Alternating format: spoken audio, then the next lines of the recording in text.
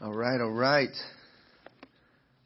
On September 22nd, 1862, President Abraham Lincoln issued a proclamation which began, on the first day of January in the year of our Lord 1863, all persons held as slaves within any state or designated part of a state, the people whereof shall then be in rebellion against the United States, shall thenceforward and forever be free. The Union would have to fight for many months before the slaves in the South could claim their freedom. Booker T. Washington was 9 when the emancipation reached his plantation in Southwest Virginia, a day he recalled in his autobiography, Up from Slavery.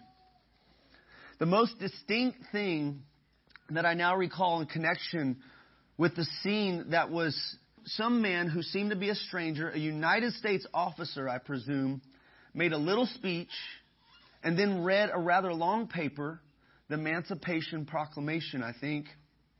After the reading, we were told that we were all free and we could go when and where we pleased. My mother, who was standing by my side, leaned over and kissed her children while tears of joy ran down her cheeks. And she explained to us what all this meant. That this was the day which she had been so long praying for, but fearing that she would never live to see it. The rejoicing was brief. There was great rejoicing about this news. Can you believe this? Just in the mid-1800s, there was slavery going on in this nation. And there's this proclamation that the slaves are free. They're free. And there's rejoicing. And then all of a sudden, the weight of responsibility was felt by many African American slaves concerning having to plan life for themselves. The education of their children, their living, their citizenship, establishment and support of churches. And there was a feeling of deep gloom that seemed to pervade the slave quarters.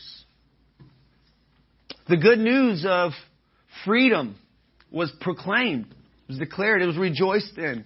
But then there was this reality of responsibility and new life. How now shall we live as free people?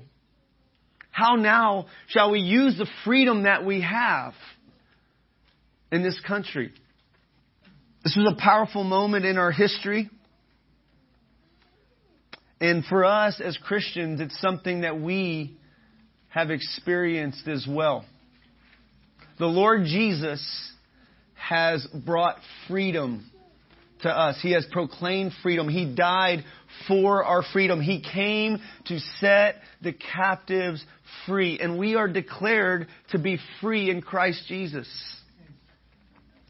But you see, there needs to be a transformation on the inside of us. And a reckoning ourselves to be free. To be dead to sin. To be alive to God and be free. And we must walk in this freedom that God has given us. You see, there were many slaves that after the brief celebration, many former slaves returned to the fields to continue servitude as sharecroppers. Though officially free to go anywhere, little changes for them in a practical sense. Legal emancipation merely presented slaves with the opportunity to live as free men and women, turning their legal status into an actual experience that would require an internal transformation. Those who found this challenge too daunting chose the uncomfortable familiarity with slavery instead.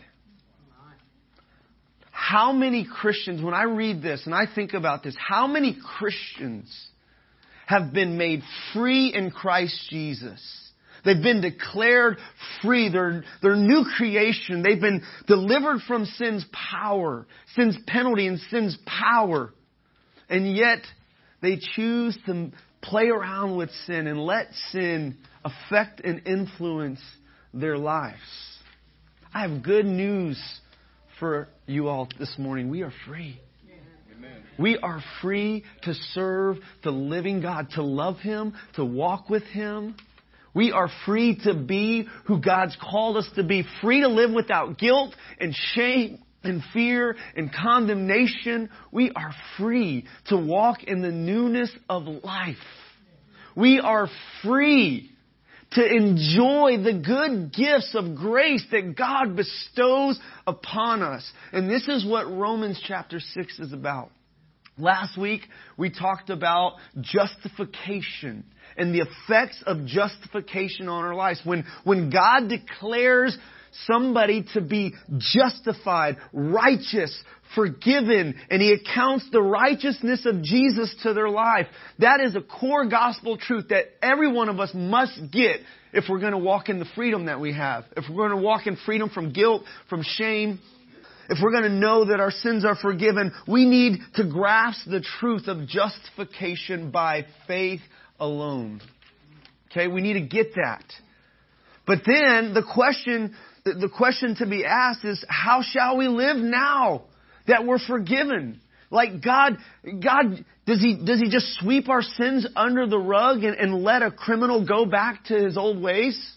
I mean, it seems scandalous that God, the perfect judge, the righteous judge, just judge, could just let a criminal go free. Right? But He does. He does. And you know what? The power of grace not only pardons the guilty sinner, the criminals, you and I who've broken the law of God, but it empowers us to live holy and godly lives in Christ Jesus. Amen? So Romans chapter 6, if you would stand with me, we're going to read Romans chapter 6 together. And actually, if you would read with me. What shall we say then? Are we to continue in sin that grace may abound? By no means. How can we who died to sin still live in it?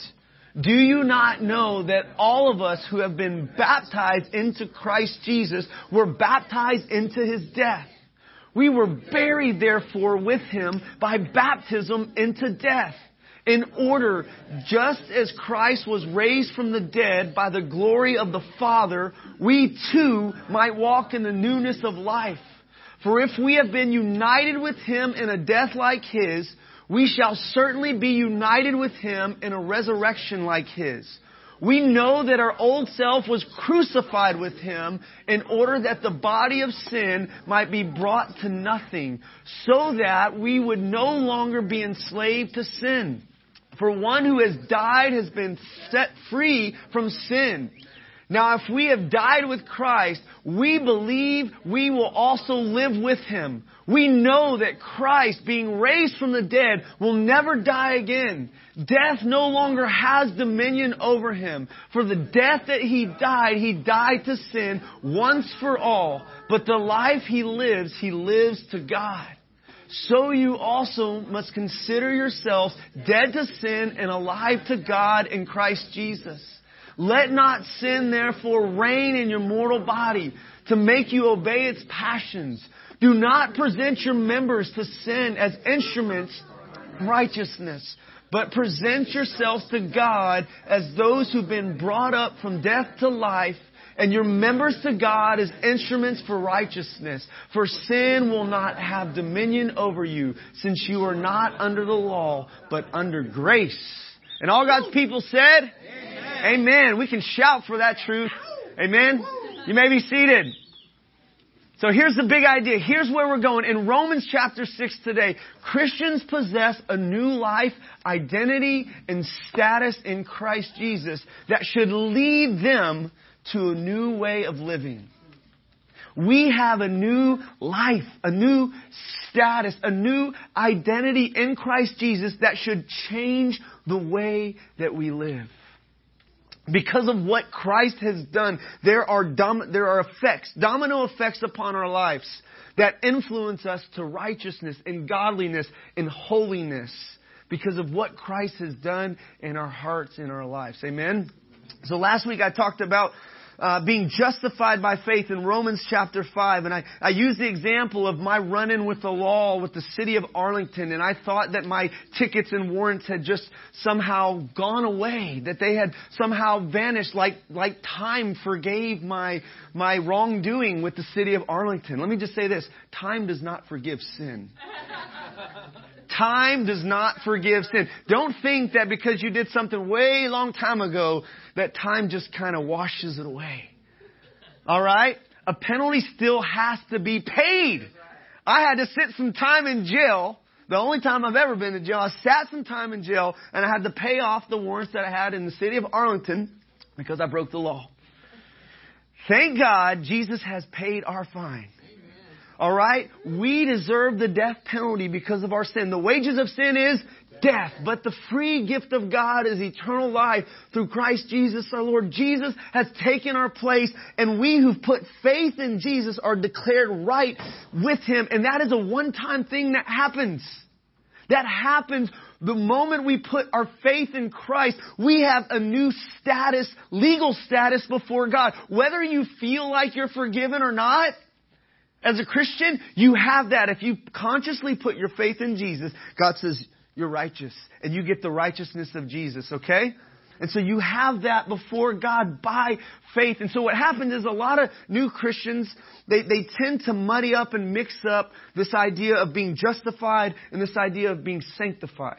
Justification and sanctification. So in the book of Romans, we see kind of how they work together and how sanctification, that is the process of being made holy and righteous and godly in our practice, in our living.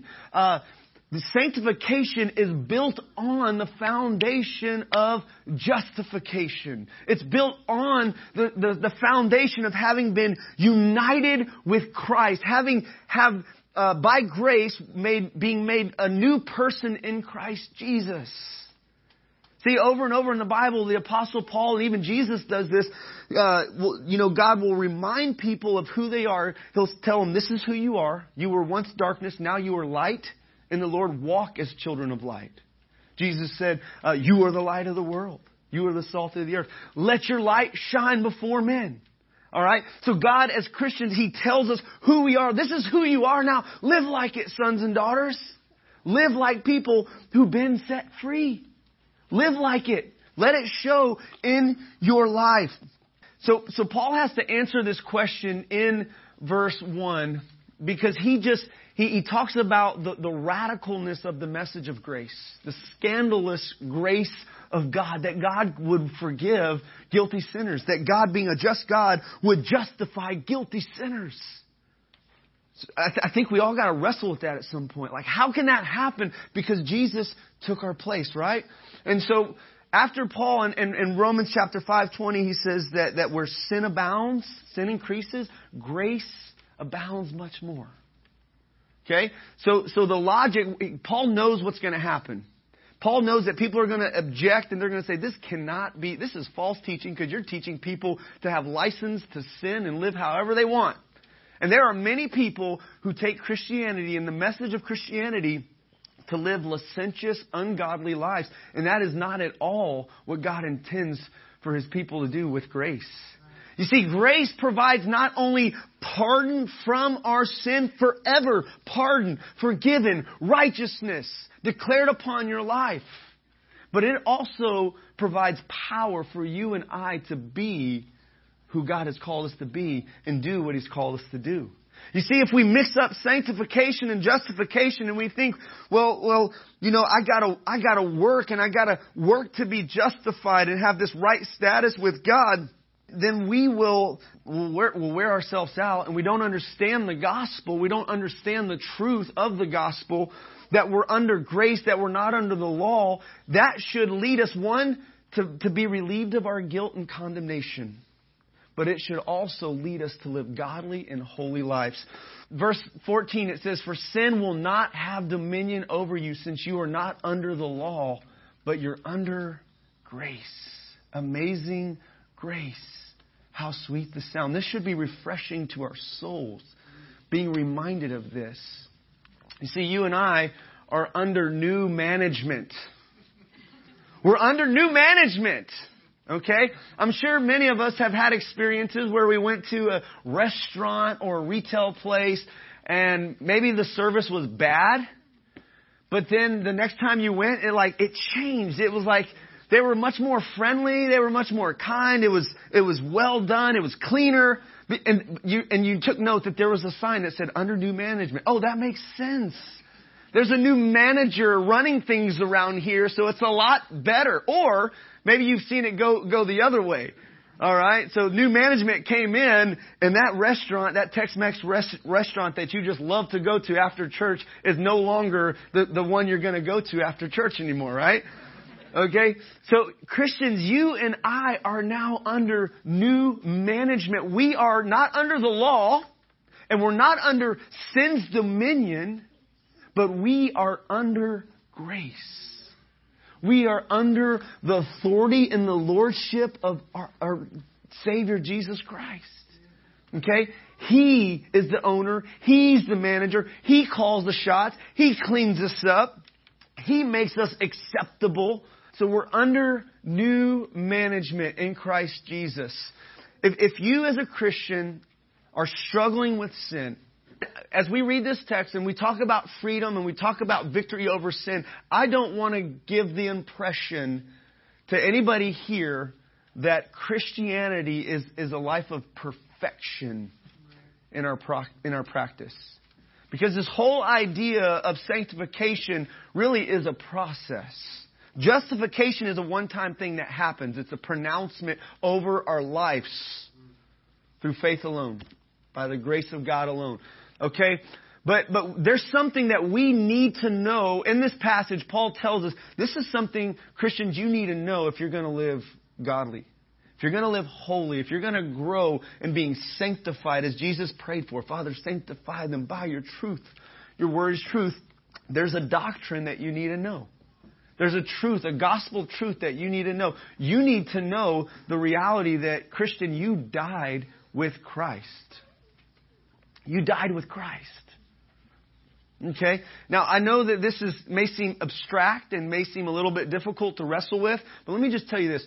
This is something that will arm you to fight against sin and get victory over sin in your life. This is something that has helped me to know that I died with Christ and to know that I've been united with Christ, to know that I've been justified in Christ Jesus. So as a young man, I remember I was probably 19, 20 years old, living off of Lower Greenville with a friend of mine.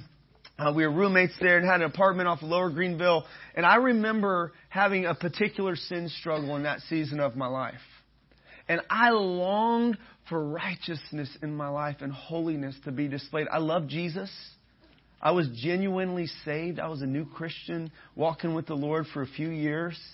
I was worshiping God. I was witnessing. I was getting in the Word a lot. I was going to lots of Bible studies, lots of church meetings. If it had Jesus to do with it, I was there, right? I was all about Jesus. But you know what? I had some sin struggles. I had some flesh that needed to be dealt with. I had a battle still going on as a Christian. I had been made right with God. I had been born again. I had been brought into the family of God, and nothing was going to change that. I had a secure and do have a secure place in the family of God. But I was feeling condemned about my failure to live in holiness and to present my body as instruments of righteousness to God. And I remember often I would feel guilty for days and feel ashamed and just discouraged and just kind of, I feel like I had to carry the weight of my guilt for a few days before I could actually have confidence again before God and before people and just be free to be myself. And I remember laying on the ground and God brought me to Romans chapter 4, okay? And the truth in Romans 4 that Abraham believed God and it was accounted to him for righteousness. He was made right. Okay? And God just kind of illuminated that to me, and it all of a sudden it set me free.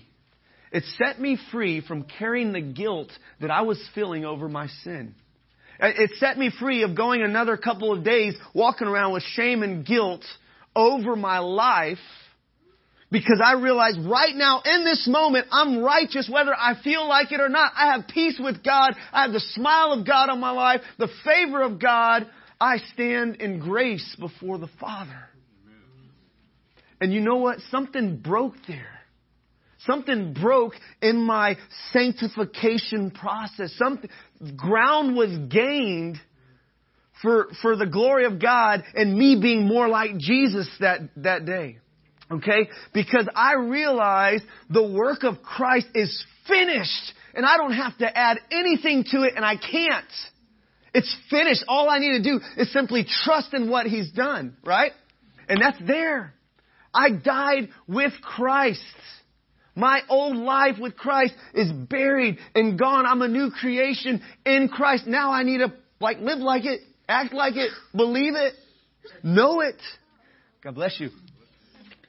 Bless you again. Double blessings on you. So, shall we continue in sin that grace may abound? No way, by no means. We died to sin. Know this, Christian. You died to sin. How can you live in it again? Do you not know that all of us who have been baptized in the Christ Jesus were baptized into His death? We were buried, therefore, with Him by baptism into His death, in order that just as Christ was raised from the dead by the glory of the Father, we too might walk in the newness of life. Okay, this has to sink in for us. This has to get here. We need to know this.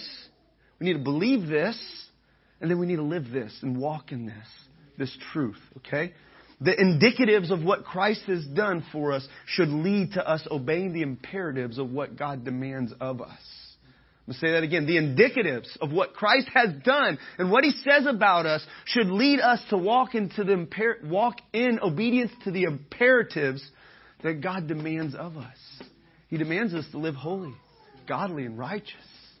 But all that is based on and built upon the foundation of what Christ has done for you and I. Amen?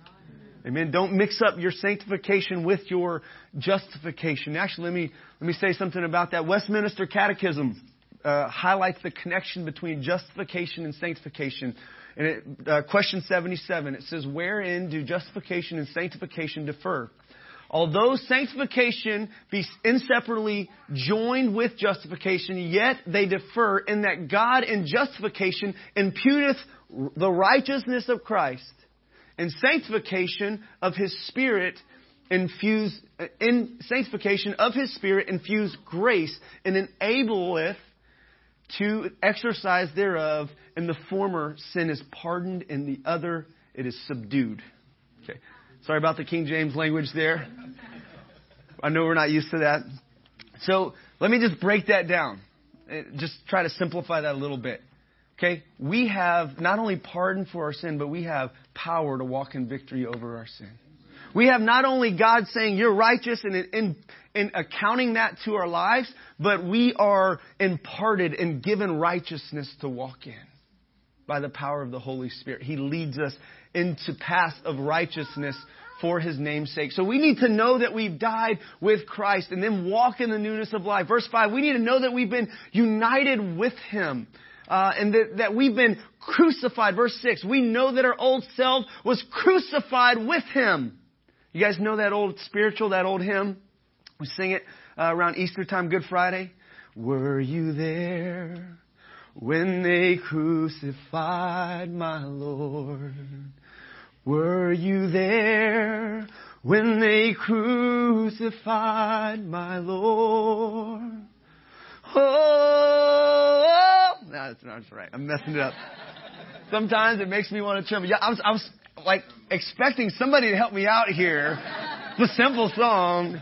Just has a tricky melody there. Were you there when they crucified my Lord? And Christian, according to Paul, you and I were there. We were crucified with Christ. We died with Him. We've been identified with Christ. Our life is hidden with Christ in God. We died. And now we have a new identity. We're new people. Okay? Christ is all around us. He's in us. He's all around us. It's all about Him and living for His glory. We've been crucified with Christ. This is something we need to know. This is something in our fight against sin, okay, struggling with your pride, your anger, struggling with lack of self-control or laziness or lust, with fear, whatever the sin is. You need to go back to this rock-solid foundational truth that you are united with Christ. You died with Christ. And you can pray this. You can declare this. You can stand upon this truth. I died with Christ. And Paul said it in Galatians 2:20. I've been crucified with Christ. It's no longer I who live, but the life that I now live, I live by faith in the Son of God who loved me and He gave Himself for me. Okay? This is beautiful. And we can fight and make war against sin with this gospel truth that we died with Christ. So here's a little chart by Warren Wiersbe to help us kind of make some sense of this. Because I understand that this text is something that you need to chew on. I don't expect everybody to just completely get this and this to be super clear this one time because I'm preaching on it. This is something that I've gone back to over and over and over. And a text that I've used, Romans 6, 7, and 8, are great as you're seeking to be holy and righteous and live like it. They're great places to camp out on and just get inside of you. Memorize, meditate, declare, talk about, flesh out. What does this mean? So Romans 3:21 through 5:21. So Christ is our substitution. He died for me. Romans 6 through 8 is there's identification. I died with Him. Okay. Romans 3 through 5. He died for my sins. 6 through 8, He died unto sin. 3 through 5, He paid sin's penalty. 6 through 8, He broke sin's power. 3 through 5, justification, righteousness imputed and put into my account. Romans 6 through 8, sanctification, righteousness imparted, made a part of my life. 3 through 5, we were saved by His death. 6 through 8, we were saved by His life. This is gospel truth for us to meditate on, to chew on, to pursue holiness with. We have been set free. The power of sin is broken. You and I don't have to obey sin's lure anymore. We're under new management. We have a new master. Okay? And so this is something that we need to consider to be true, whether you feel it or not. We need to know it, and you need to consider it to be true. Another translation says, reckon it. Anybody still use that word? I reckon we'll do that. And this isn't to be like said with uncertainty. There should be certainty in this. Consider it to be so. There's a passage in Romans chapter 4 about Abraham, who considered Romans 4:18. God says of Abraham, I have made you the father of many nations in the presence of the God in whom he believed, who gives life to the dead and calls into existence the things that do not exist. In hope, believed against hope, that he should become the father of many nations. Verse 19, he did not weaken in faith when he considered his own body, which was as good as dead since he was about 100 years old, or when he considered the barrenness of Sarah's womb. No unbelief made him waver concerning the promise of God. He grew strong in his faith, and he gave glory to God, fully convinced that God was able to do what he had promised. Consider yourself dead to sin and alive to God, saints. Because that's what God says about you. Believe that. Agree with God about that, whether you feel it or not. And this is not like some mental gymnastics with ourselves. This is not like tricking ourselves to believe something that's not true. F.F. Bruce says that this is no game of let's pretend. Believers should consider themselves to be what God, in fact, has made them. What does God say about you? Do you agree, Christian, with what God has said about you? Or are you in some kind of false humility saying, well, no, I'm not really that. I'm not really the righteousness of God in Christ Jesus. I don't feel like it, right? Okay, if God says it, agree with Him, okay? How much more pride can we have to disagree with God? Huh? Okay. I think there's a lot of folks in false humility who say things about themselves that aren't true. We still sin, right? So this is not teaching sinless perfectionism. Okay, I want to make that clear here today. I don't believe that in this life we're going to obtain some status of being completely sinless in our practice. Okay, as I read the Scripture, I see that there is going to be a struggle and a fight and a war on sin until we see Jesus and the presence of sin is forever removed from us. Amen? Amen. What a glorious day that will be. Amen. We long for that day. We put our hope in God and His grace that is to be brought to us on that day. He's going to wipe every tear from our eye. No more injustice. No more pain. No more sickness. No more sorrow. No more death. Okay? That's the kingdom coming. The kingdom has come and the kingdom will come. And in this passage, in Romans 6, Paul uses the same kind of logic of this already, not yet. We have been united with Him, and we will be united with Him. We haven't yet received our resurrection bodies yet. Okay, I can look out, and I know many, all of you, just by looking at your bodies, have not received your glorious body yet. All right, and vice versa. You can look at me too. All right. But one day we're going to get those. We're going to be resurrected like Jesus. And you know what? That resurrection power and life isn't just something that's out there for us, but it's already here for us to walk in. This newness of life in Christ Jesus. We're made new. Now we got to live like it, think like it, talk like it. Man, this is exciting, isn't it? I mean, especially if you spent years of your life wasted under the bondage of sin. Sin was your master. And you're dominated, whether it was addiction, whether it was unforgiveness and bitterness, or whether it was fear, or whatever the bondage was. When you get a taste of freedom, it feels good. That's why we can sing with enthusiasm and joy. And we can kind of let go in worship of God, like the woman who was at Jesus' feet. She poured out her savings on Jesus because she had been forgiven of so much.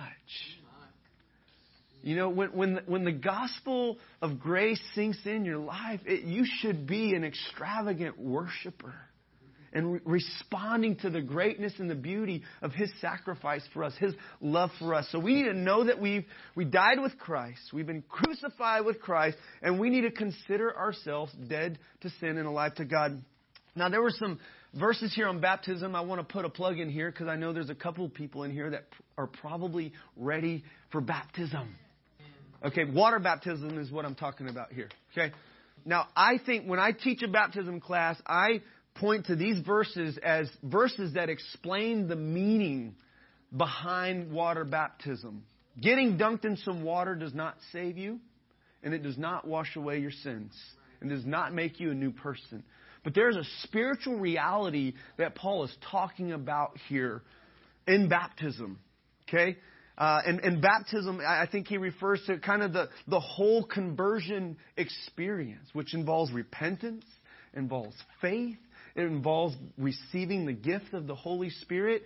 And you know what? When all those things are happening or have happened in your life, then the next step should be get water baptized. If you've got a fiance or you got a girlfriend or boyfriend and you guys love each other and you know you want to be together for the rest of your life, then get married. Put a ring on it, as one singer says. Put a ring on it. All right. Get married. And you know what? Baptism is kind of like that. It's kind of like the symbolism of a wedding ring and a wedding ceremony, an exchange of vows. And in baptism, you're saying, my life is yours, Jesus. I died. I died with you, and I'm going to be resurrected with you, and I will walk in this newness of life with you now. I've died. I've been buried with you. Death, burial, resurrection. Baptism is an identification with Christ in His death, His burial, and His resurrection. It's profound. It's It's kind of like sealing the deal, if you will. It's kind of like saying, okay, this is it. Let's do it. And it's publicly proclaiming your faith and your commitment to Jesus before witnesses. We should do a baptism today, huh? I'm sure somebody needs to get baptized up in here. Okay, so know that you died with Christ. Consider yourself to be dead to sin and alive to God. We're under new management. And lastly, 12 through 14, let not sin reign in your mortal body, to make your body obey its passions. Do not present your members to sin as instruments for unrighteousness. Present yourselves to God as those who've been brought back from death to life, and your members to God as instruments of righteousness. For sin will not have dominion over you, since you are not under the law, but under grace. So lastly here, present your lives, yourselves, your entire being to God. Give your life to Him. Give your body to Him. This is, as Paul says in Romans 12, this is your reasonable act of worship. He says, I beseech you therefore, brothers, I exhort you, I urge you by the mercies of God that you present your bodies as a living sacrifice to God. Give yourselves completely to God. If Jesus gave Himself completely for us and loved us fully and perfectly, isn't it appropriate for us to, in response to His great mercy and grace and sacrifice for us in our place, to respond in worship of Him, giving our lives as a sacrifice, to follow Him, to walk with Him, to love Him. Present your members as instruments of righteousness because you belong to God. You're under new management. Live like it. Talk like it. Think like it. Let God reign as King in your life. Let Jesus occupy every area of your house, every area of your heart. I mean, just imagine if Jesus wants to come over to your house. Right now, is your house clean? Are there closets? Are there rooms? Are there, like right now, we have boxes that still need to be unpacked. We just moved in recently. Are there areas would you would say, no, Jesus, don't go in there. It's not ready yet. Don't go in there. Let me clean it up first.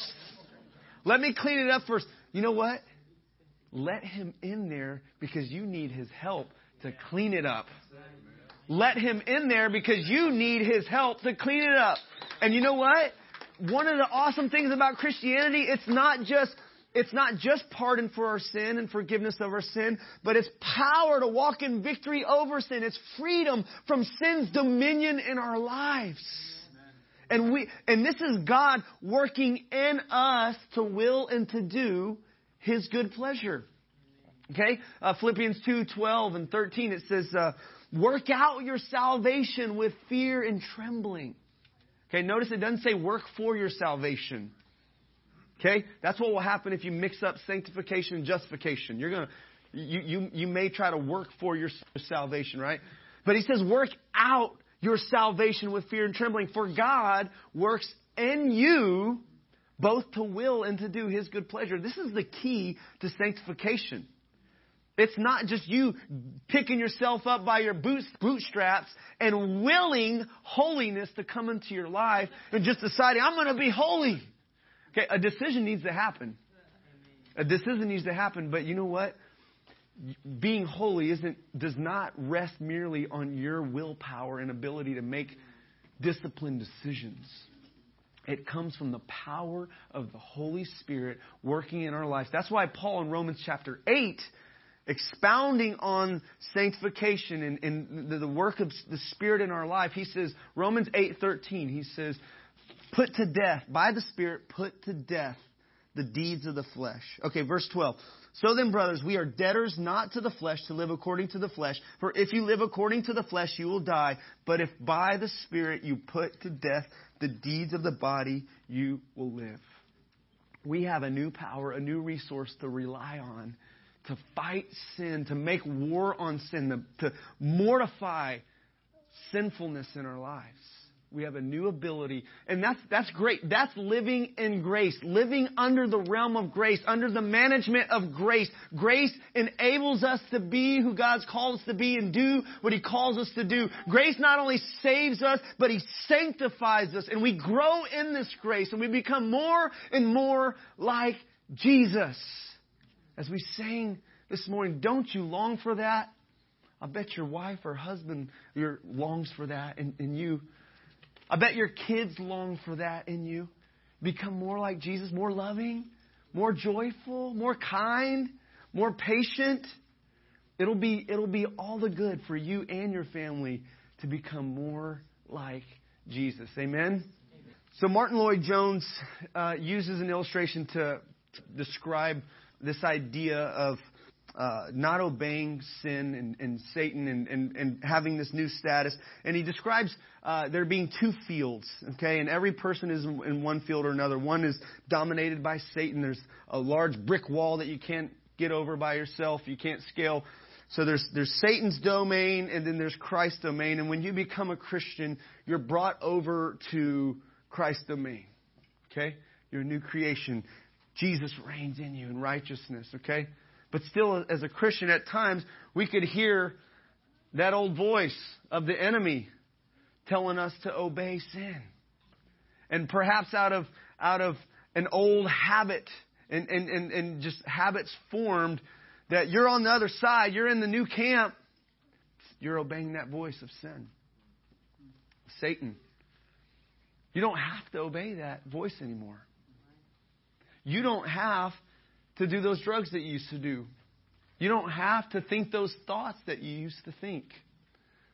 You don't have to live the way that you used to live. You're free now. You're free to be a new person. You are a new person. You're free to live like a new person. Romans 12 says don't be conformed to this world. Romans 12:2. But be transformed by what? The renewing of your mind. So there's something you need to know and you need to renew your mind with, that you died with Christ. You're dead to sin and alive to God, and you need to present your bodies. This is holiness and sanctification does not come by coasting. There needs to be some intentionality in it. Okay, you just don't coast your way in the holiness. You need to respond to the Spirit's promptings and use the power of the Spirit available to you, the grace available to you. And be intentional about living a holy life. And that is God working in you both to will and to do His good pleasure. So here's the application. I'm going to finish here. Make war on sin by remembering your identity and status in Christ, relying on the grace of God, and intentionally saying no to sin's lure. Intentionally saying no to sin's lure. If you grew up around the time I did, there was a little saying back in school, anti-drug saying, just say no, right? Dare. Just say no. Just say no. All right? That sounds really simple and really easy, but I don't want to presume that that's been the case for you as a Christian, because I know that this fight against sin is a struggle. Is a battle. I don't want to come across as oversimplifying the struggle of being sanctified, because it is a struggle. It is a process. And you know what? God's patient. God's gracious. He'll work with you. Okay, invite Him in though. Don't keep Him out and be like, I got this closet, I got this room, Jesus. You get the other ones. Okay, let Him in every room, every place of your heart, every place of your life. Talk to Him about it. Bring it to the light. Let Him bring the power of His grace, the power of His blood, the power of the gospel to bring salvation to you in every respect. Amen? Let's pray. Father, this truth is glorious. This is good news for us. Freedom, forgiveness, fellowship with you, a secure place in you, and a foundation to stand and fight against sin. Thank you that Christ is our rock, our cornerstone. And we say our hope is built on nothing less than Jesus Christ and His righteousness. And so, Lord, may that righteousness be manifested in our thinking, speaking, and living. Fill us with the fruits of righteousness. And right now, today, we present our bodies to you, our members to you as instruments of righteousness. And we ask for your forgiveness and your cleansing where we have presented our bodies to be instruments for sin. We want to take you seriously, take the sin seriously that nailed Jesus to the cross, and turn from it and live the life that you died for us to live, Lord.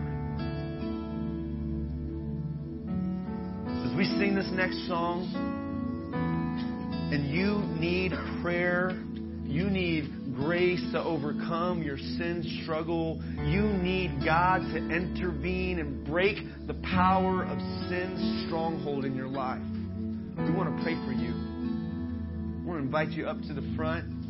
Don't be ashamed.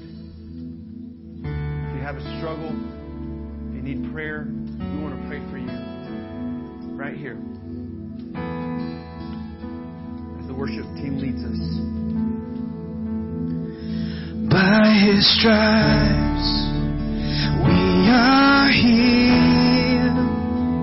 By His nail-pierced hands we're free. By His blood we're washed clean. Now we have the victory. By His stripes. By His stripes we are healed. By His nail-pierced hands we're free. By His blood we're washed clean. Now we have the victory.